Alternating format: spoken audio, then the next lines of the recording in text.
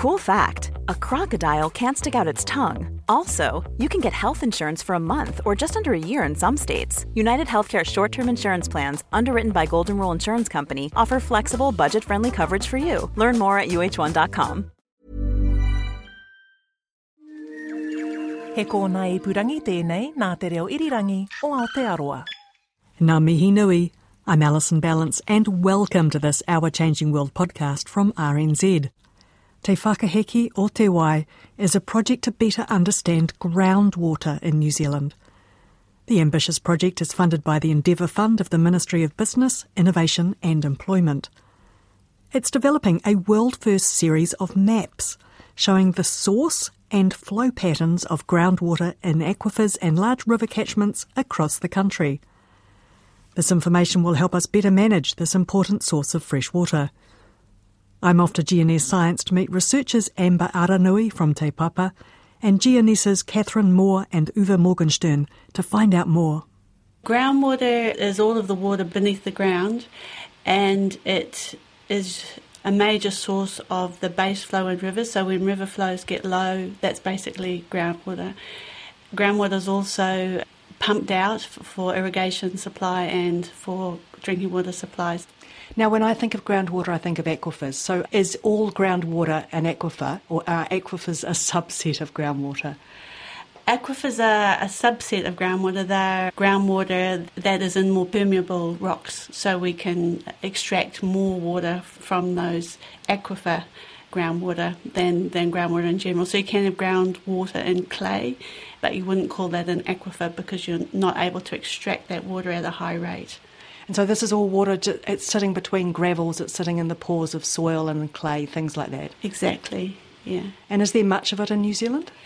There's a lot of it. There's particularly a lot of it in areas where we have a large gravel alluvial fans underneath the ground, so in Canterbury and in the Hawke's Bay, and also in the Hauraki Plains. There's not so much gravel there, but we have good large aquifers there.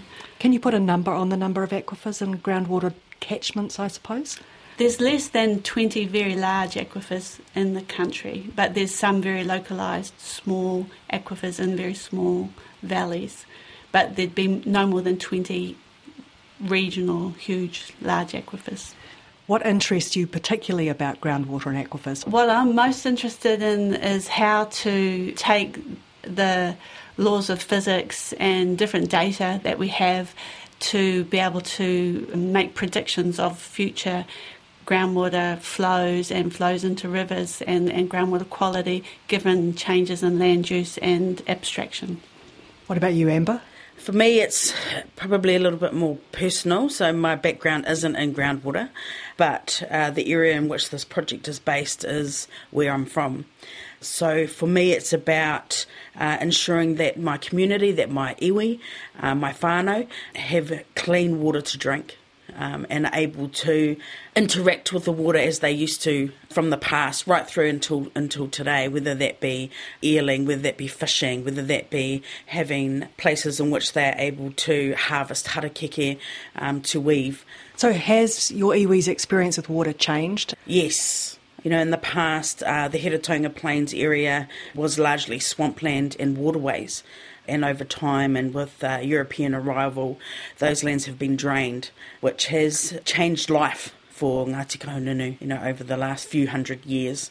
But water's still really important. And that's really visible in the way in which they've been really active about water issues with the local and regional councils, and particularly through Waitangi Tribunal claims. Have you ever given much thought to groundwater, to this water that we can't see that's underneath us? Prior to this project, no, I hadn't. And I'm learning so much. I have a growing interest in this topic now. For me personally, where I live, I look at water a lot differently, thinking, where do these streams come from? Are they coming from that aquifer, or are they feeding it? And, that kind of thing. So I have a growing interest in water, particularly, for community health and well-being. And I just think what's good for Māori is good for everybody. So if we can support, local iwi and some of the issues that they have around water, then that benefits everyone. And what about you, Uwe? What interests you about groundwater? My interest mainly is in understanding how the water moves through the ground. So we are measuring isotopic signatures of the water molecules, and that can tell us where the water has been recharged and also how long it took the water to flow through the aquifer. Can you explain that a bit more to me? How do you age water? Yeah, so there is one tool for groundwater dating, which is tritium.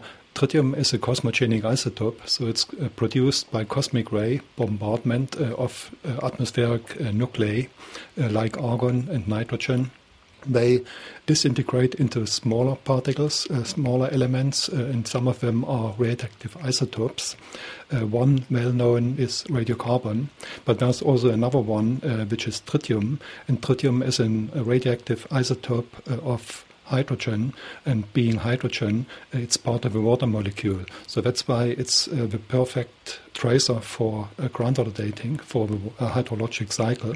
And using the radioactive decay, we can basically just measure the concentration in the rain compared to what we find in the groundwater, and we can calculate the age of the water. So what sort of ages are we talking about for groundwater? Most aquifers in New Zealand which are being used, the water ages are below 100 years, typically probably in the range of 10 to 20 years. So if I was in Canterbury, for example, I'm thinking Christchurch gets its water from a big aquifer, and I turned on my tap, how old's the water coming out of my tap? In Canterbury, the situation is slightly different because the city supply is mainly from deep groundwater wells, which are thousands of years old. So we're drinking water there that went underground before humans arrived in this country? Yes, that's right, yeah. We hear a lot about pollution from nitrates and phosphates in our water supply, but at the moment we're drawing out water that's, tens, hundreds, even thousands of years old. So is water that we're currently putting into our groundwater system, are we going to wear the consequences of that in hundreds or thousands of years' time? So we're not really seeing the signature of that yet? Yeah, so we don't need to look hundreds of thousands of years ahead. We can just look decades ahead. And a very good example is Lake Rotorua. In the Lake Rotorua catchment, it had been recognized in the 70s that there's a problem in the lake. So a lot of remediation has been done in terms of fencing farms of waterways and also building water treatment plants. But yet the water quality had deteriorated further in the 80s and 90s. We measured the water flows, so the rivers and streams which flow into Lake Rotorua, and all of that water is actually between 50 and 100 years old. So what we are seeing, the nitrate load going into the lake, what we are seeing now is actually the load from 50 years ago. So that is basically just the tip of the iceberg. So we will see more nitrate coming into the lakes in future. So there's a load still to come? We actually call it exactly like that, load to come, yeah. Now tell me about this new Endeavour Fund project you have. Basically, we're using groundwater models to predict the outcome of different management scenarios, but they're very uncertain, these groundwater models, because we are unable to look below the ground apart from at a few discrete places where we have a bore and then we take a sample. So there's a lot of uncertainty, so we're trying to bring in more information to help inform those groundwater models. So this project is about bringing in the isotope information that Uwe's collecting in the more effective ways, and bringing in the indigenous knowledge that Amber's collating into models. So we need to design our models in a different way to make use of that information. So this is about mapping groundwater and then modelling what might happen to it. Exactly, yeah. And so we're trying to do that at a number of scales, at a number of large scales to help regional rules and policy, but also at very small scales where we're looking at the security of a water supply or why that stream beside that marae no longer flows, so from local to very large scale. We're mostly focusing on the Hiratonga Plains. So describe the situation in the Hiratonga Plains for me in terms of groundwater. In the Hiratonga Plains, most of the groundwater in the aquifer is recharged from the Naurororo River around the area at Royce Hill. This water gets underground is basically lost from a river, flows further underground toward the coast, and it has high flow rates at the beginning, but then further to the coast, the flow slows down until it's very slow. There is also large amounts in the southern Herenthonger Plains which are actually recharged from local rain. We do know this from various signatures. So first, the groundwater contains a slight amount of nitrates. So the river water doesn't have nitrates. So this is already an indication that it is recharged from rain. But also this isotopic signature is clearly not that of the Naruroro River. So it's quite complicated then, some of it from rain, some of it from rivers. Yes, so it is a very complex situation, and we also see preferential flow paths, where we see very high flow rates and very young groundwater in these flow paths, which we can interpret as paleo river channels, buried paleo river channels. Oh, okay. So places where rivers used to flow. How old is the oldest water in this catchment? The oldest water which we have just detected is at a depth of about 250 metre with about 4,000 years old. Okay, so we've got 4,000-year-old water going on here. We've also got some very young water. Most of the water which is being used is in a range of 0 to about 10 years. So since you come from there, Amber, how is the water being used? So bore water is important in the Herenthonger Plains? Yes. There are a number of communities in which bore water is their main way of getting water for their community. My own community in particular, which is Pakipaki. I remember as a child staying with my nanny and koro and knowing that the water was a bit weird, and that was because it came out of the bore. Interestingly, now that water can no longer be used, and so for me one of the interesting things about this project is finding out more about why can we not use that water anymore. When did it change from being sort of drinkable, usable water to water which is almost stagnant? And so does that relate to a lot of the land use now, farming, agriculture and that type of thing? Because it affects our communities. We've got our elders there who become sick. They're not able to get in enough water, particularly in the summer months. And so for me that's important, and particularly in and around our marae too. We have a lot of people coming and spending time there, and we have to host people there, and we need to make sure that that there's enough water. We have the right to have our own water. I know through talking to kaumātua and reading tribunal claim documents that the Herenthonger Plains they started to drain that land in the 1860s. So that's when I guess changes in the landscape in terms of water began. Prior to that, the Herenthonger Plains was a really rich water source, and our people lived in and around the area and up in the high ground, compared to today where we've actually moved in onto the plains. So, the fact that there are very little archaeological sites on the plains shows that that's not the place that we used to live, but it was the place where we used to gather kai and other resources. In August 2016, contaminated water in the town of Havelock North caused a Campylobacter outbreak. It made over 5,000 people violently ill, and it was linked to 3 deaths. Uwe says testing and an understanding of the groundwater system of the Herenthonger Plains helped solve the problem of how contamination occurred at one of the town's water supply bores. Most of the Herenthonger Plains are confined, so it's a confined aquifer. That means it's overlain by an impermeable layer, so it's basically protected from surface contamination. But Havelock North is very close to the boundary of a confinement, and this is where contaminants from the surface got into the groundwater wells. Exactly occurred on this place called Brookvale Road, and about 100 metres from one of the water supply wells for Havelock North, which was Aurora and Brookvale Road, there was a remnant puddle beside a stream that occurred after high rainfall, and sheep came and defecated in the puddle, and that contaminants from the sheep poo moved into the aquifer, but it did it very, very quickly. So it moved from the puddle to the well within a day. And that's the problem, that it moved so quickly. And so the normal microbial decay, that's our sort of factor of safety that provides us with secure drinking water, wasn't there. It just travelled straight from the puddle to the well, and then everyone got sick.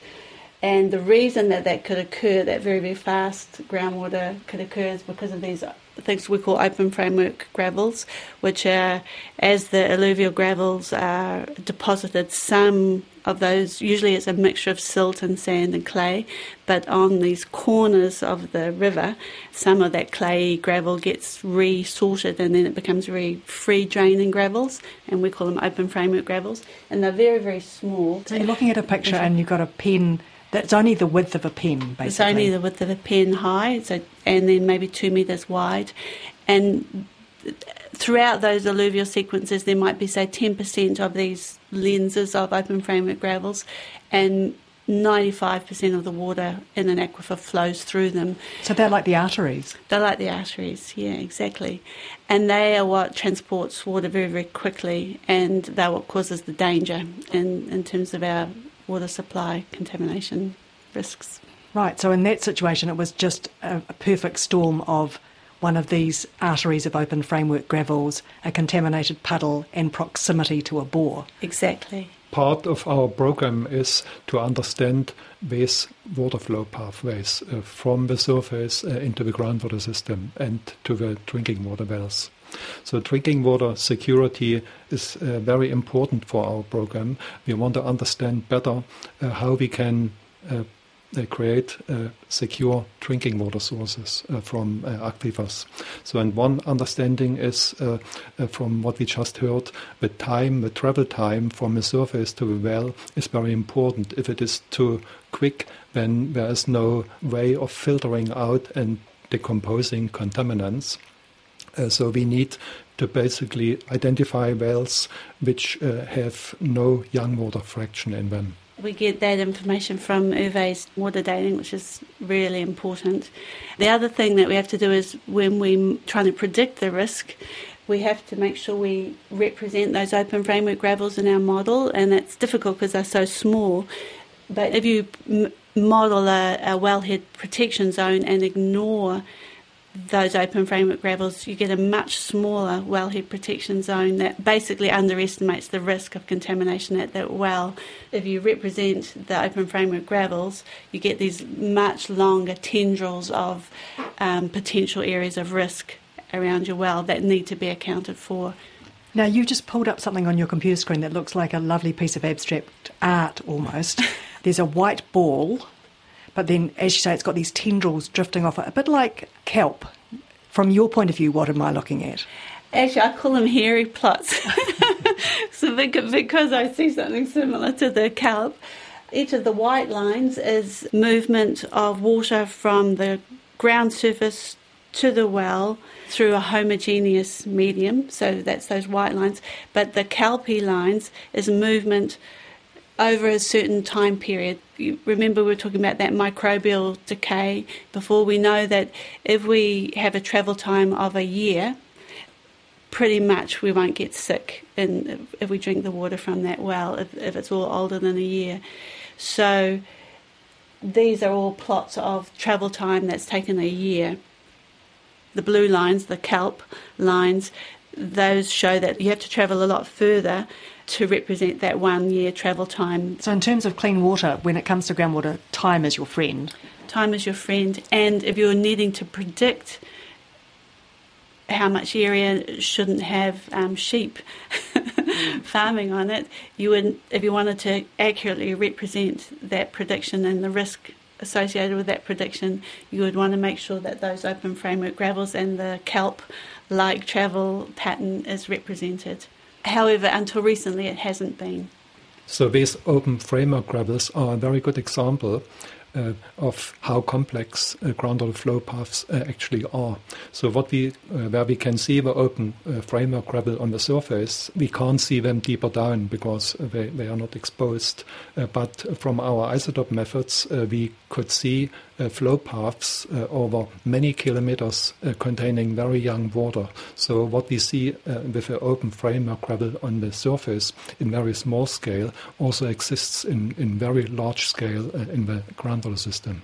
So this program is about understanding the hydrologic cycle as a total, so including from when the water falls as rain in the catchments, how it transfers into the rivers, into the discharges from the catchment, and how that river water then feeds aquifers. So this interaction between surface water and groundwater and the timescales are very important to produce validated models about these flow systems, which then can be used for a more efficient management of the environment. My part in this project is to understand and acknowledge the importance of mātauranga Māori, or Indigenous knowledge, and in the fact that Indigenous peoples actually hold a lot of information and also scientific information about the land and the water in which they live. For Māori, it's a taonga, so the more we can do, particularly with projects like this, to help us understand what's going on under the ground and I guess as a consequence what we're doing to the water, it's really important for our future. Many thanks, everyone. Catherine Moore and Uwe Morgenstern from GNS Science, and Amber Aranui is with Te Papa Tongarewa. I'm Alison Balance, and this Our Changing World podcast from RNZ first aired on the 25th of February 2021. You can find photos and links at our webpage, rnz.co.nz/ourchangingworld, and the subscription link for our free email newsletter is at the bottom of the page. You'll find us as RNZ Science wherever you listen to podcasts. If you're on Apple, please rate and review us, as it really does help other people to find us. Also, do check out the podcast tab at rnz.co.nz. There's a new series of the New Zealand Wars, Stories of Tainui. There's a video and also a podcast. We are on Facebook and Twitter as RNZ Science. Many thanks for your company. Kia pai tō rā. Botox Cosmetic, out of botulinum toxin A, FDA approved for over 20 years. So, talk to your specialist to see if Botox Cosmetic is right for you. For full prescribing information, including boxed warning, visit BotoxCosmetic.com or call 877-351-0300. Remember to ask for Botox Cosmetic by name. To see for yourself and learn more, visit BotoxCosmetic.com. That's BotoxCosmetic.com.